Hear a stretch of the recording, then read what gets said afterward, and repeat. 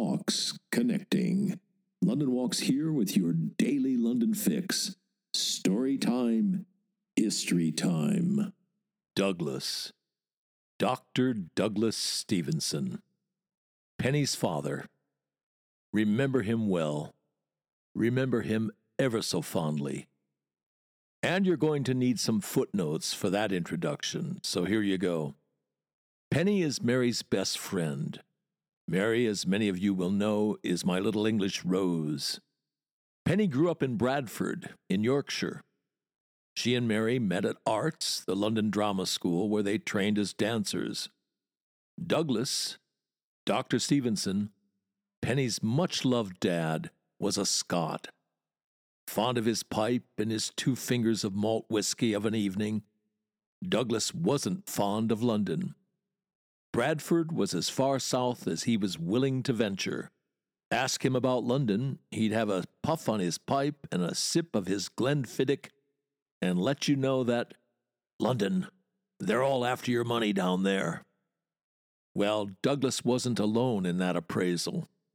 That charge, with some justification, has been leveled against London from the year dot, right from London's earliest beginnings. Archaeologists have found some 400 letters written on wax tablets, written by London's first citizens, Romans. Almost all of them are hard as nails, business communications. One of the oldest. It's been dated to possibly the 1st century and at the latest, 160 CE.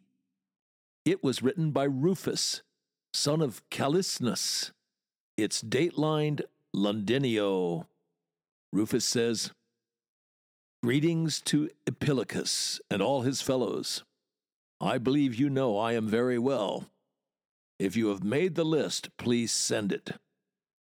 Do you look after everything carefully. See that thou turnest that slave girl into cash.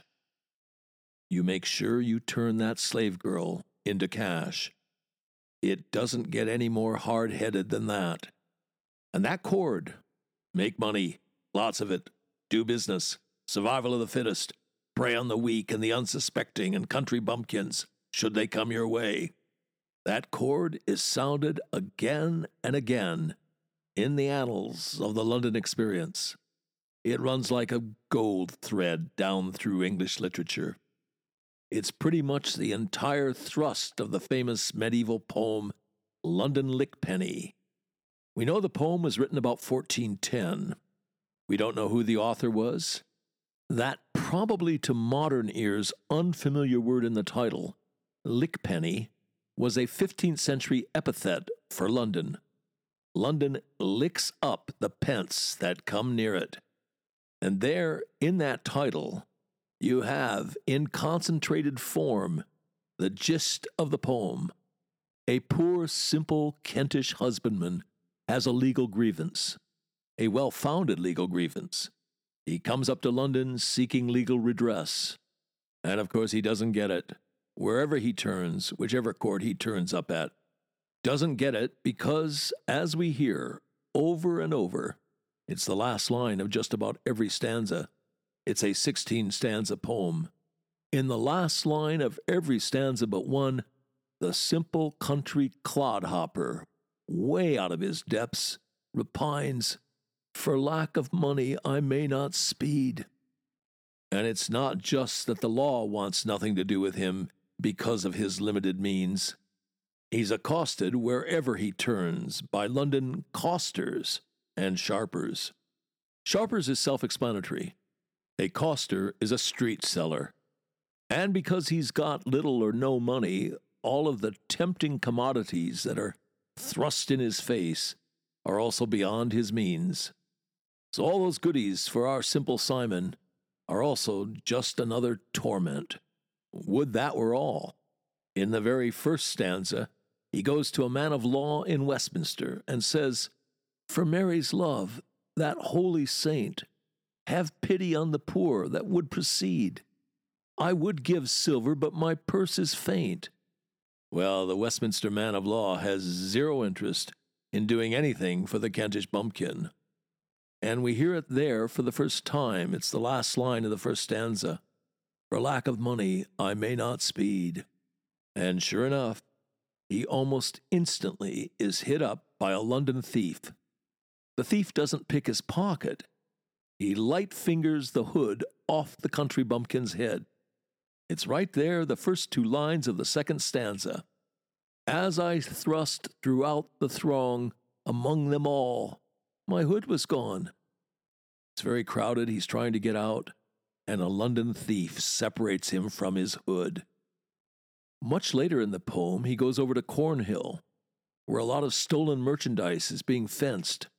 And sure enough, I saw where hang mine own hood that I had lost in Westminster among the throng. Some Londoner will sell the greenhorn his own property. Them's the breaks. Simple Simon says, to be mine own hood again, me thought it wrong. And at the end of the poem, wiser and poorer, he goes home to Kent, to his plough. He says, Jesus save London, for he that lacketh money, with them he shall not speed. Well, that's London in 1410. Hop, skip, and a jump 3 centuries forward, and John Gay is warning us to be careful. If you're a greenhorn, if you don't watch your step, you're fair game for London sharpers. The poem is called Trivia, or The Art of Walking the Streets of London.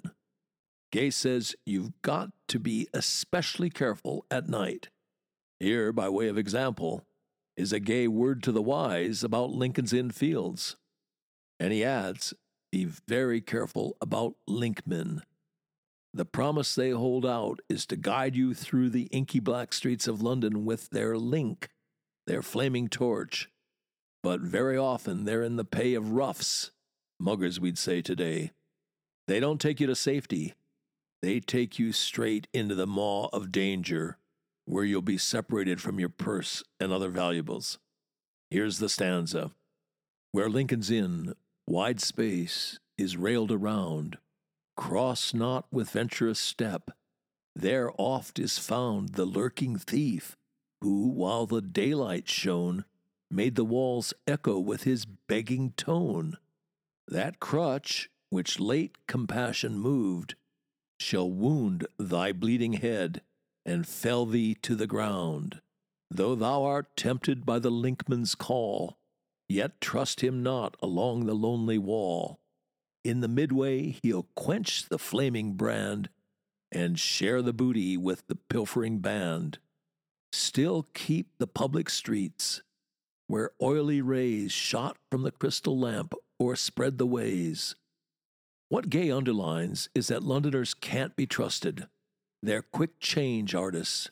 They beg by day and thieve by night. So that's a cool 20 centuries of London sharp practice. From Rufus in Londinium to Douglas in Bradford 20 centuries later, not wanting to have anything to do with London because they're all after your money down there. And what do you know? It's by way of a preamble. The main act is a tale that's date-specific, specific to this date, October 24th. October 24th, 1380, just a few years before Geoffrey Chaucer started writing the Canterbury Tales. This is an item from the City of London letter book. It's titled False Beggars 1380. Here we go. On the 24th day of October, in the 4th year of Richard II, John Ward of the county of York and Richard Lidham of the county of Somerset, 2 impostors, were brought to the hall of the Guildhall of London before John Hadley, mayor, the aldermen, and the sheriffs, and questioned for that, whereas they were stout enough to work for their food and raiment, and had their tongues to talk with, they, the same John Ward and Richard Lidham, did there pretend that they were mutes, and had been deprived of their tongues, and went about in divers places of the city aforesaid, carrying in their hands 2 ell measures, an iron hook, and pincers, and a piece of leather, in shape like part of a tongue, edged with silver, and with writing around it, to this effect: "This is the tongue of John Ward, with which instruments, and by means of divers signs, they gave many persons to understand that they were traders, in token whereof they carried the said ell measures, and that they had been plundered by robbers of their goods, and that their tongues had also been drawn out with the said hook, and then cut off with the pincers, they making a horrible noise, like unto a roaring, and opening their mouths, where it seemed to all who examined the same that their tongues had been cut off, to the defrauding of other poor and infirm persons, and in manifest deceit of the whole of the people. Wherefore they were asked how they would acquit themselves thereof, upon which they acknowledged that they had done all the things above imputed to them, and as it appeared to the court that of their evil intent and falsity they had done the things aforesaid, and in deceit of all the people, and to the end that other persons might beware of such, and the like evil intent, falsity, and deceit, it was awarded that they should be put upon the pillory on 3 different days, each time for 1 hour in the day, namely on the Wednesday, Friday, and Saturday, before the feast of St. Simon and St. Jude, the said instruments being hung about their necks each day, which punishment being completed, they were instructed to have them taken back to the jail of Newgate, there to remain until orders should be given for their release." Well, we'll leave John Ward and Richard Linham. You see what a corrupting effect London has on people. John and Richard were a couple of innocent country boys from York and Somerset. They come to London and get led astray. Anyway, we'll leave John and Richard languishing in Newgate, and we hope repenting their ways. We'll leave them and get to Today in London. Here's your recommendation.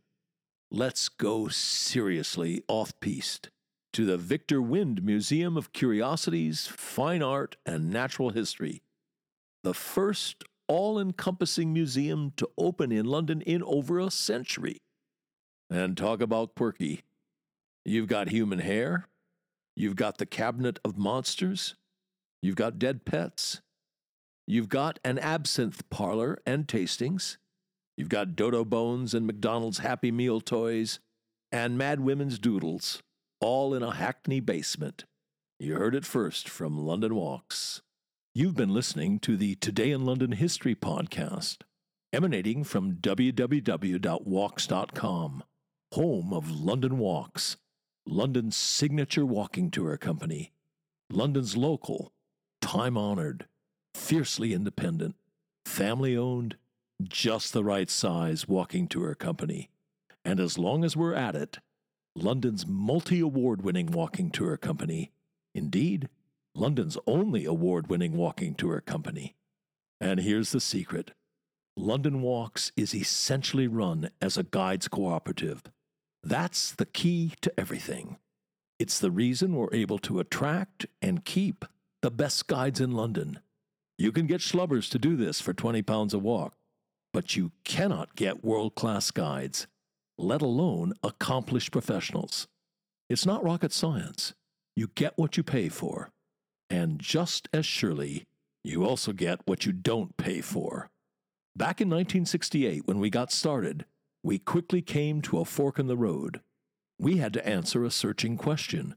Do we want to make the most money, or do we want to be the best walking tour company in the world? You want to make the most money, you go the schlubbers route. You want to be the best walking tour company in the world, you do whatever you have to do to attract and keep the best guides in London. You want them guiding for you, not for somebody else. Bears repeating, the way we're structured, a guides cooperative, is the key to the whole thing. It's the reason for all those awards. It's the reason people who know go with London Walks. It's the reason we've got a large following, a lively, loyal, discerning following. Quality attracts quality. It's the reason we're able, uniquely, to front our walks with accomplished, in many cases distinguished professionals. Barristers, doctors, geologists, museum curators, archaeologists, historians, criminal defense lawyers, Royal Shakespeare Company actors, a bevy of MVPs, Oscar winners, people who've won the Guide of the Year award. Well, you get the idea. As that travel writer famously put it, if this were a golf tournament, every name on the leaderboard would be a London Walks guide. And as we put it, London Walks guides make the new familiar, and the familiar new. And on that agreeable note, come then, let us go forward together on some great London walks. See you tomorrow.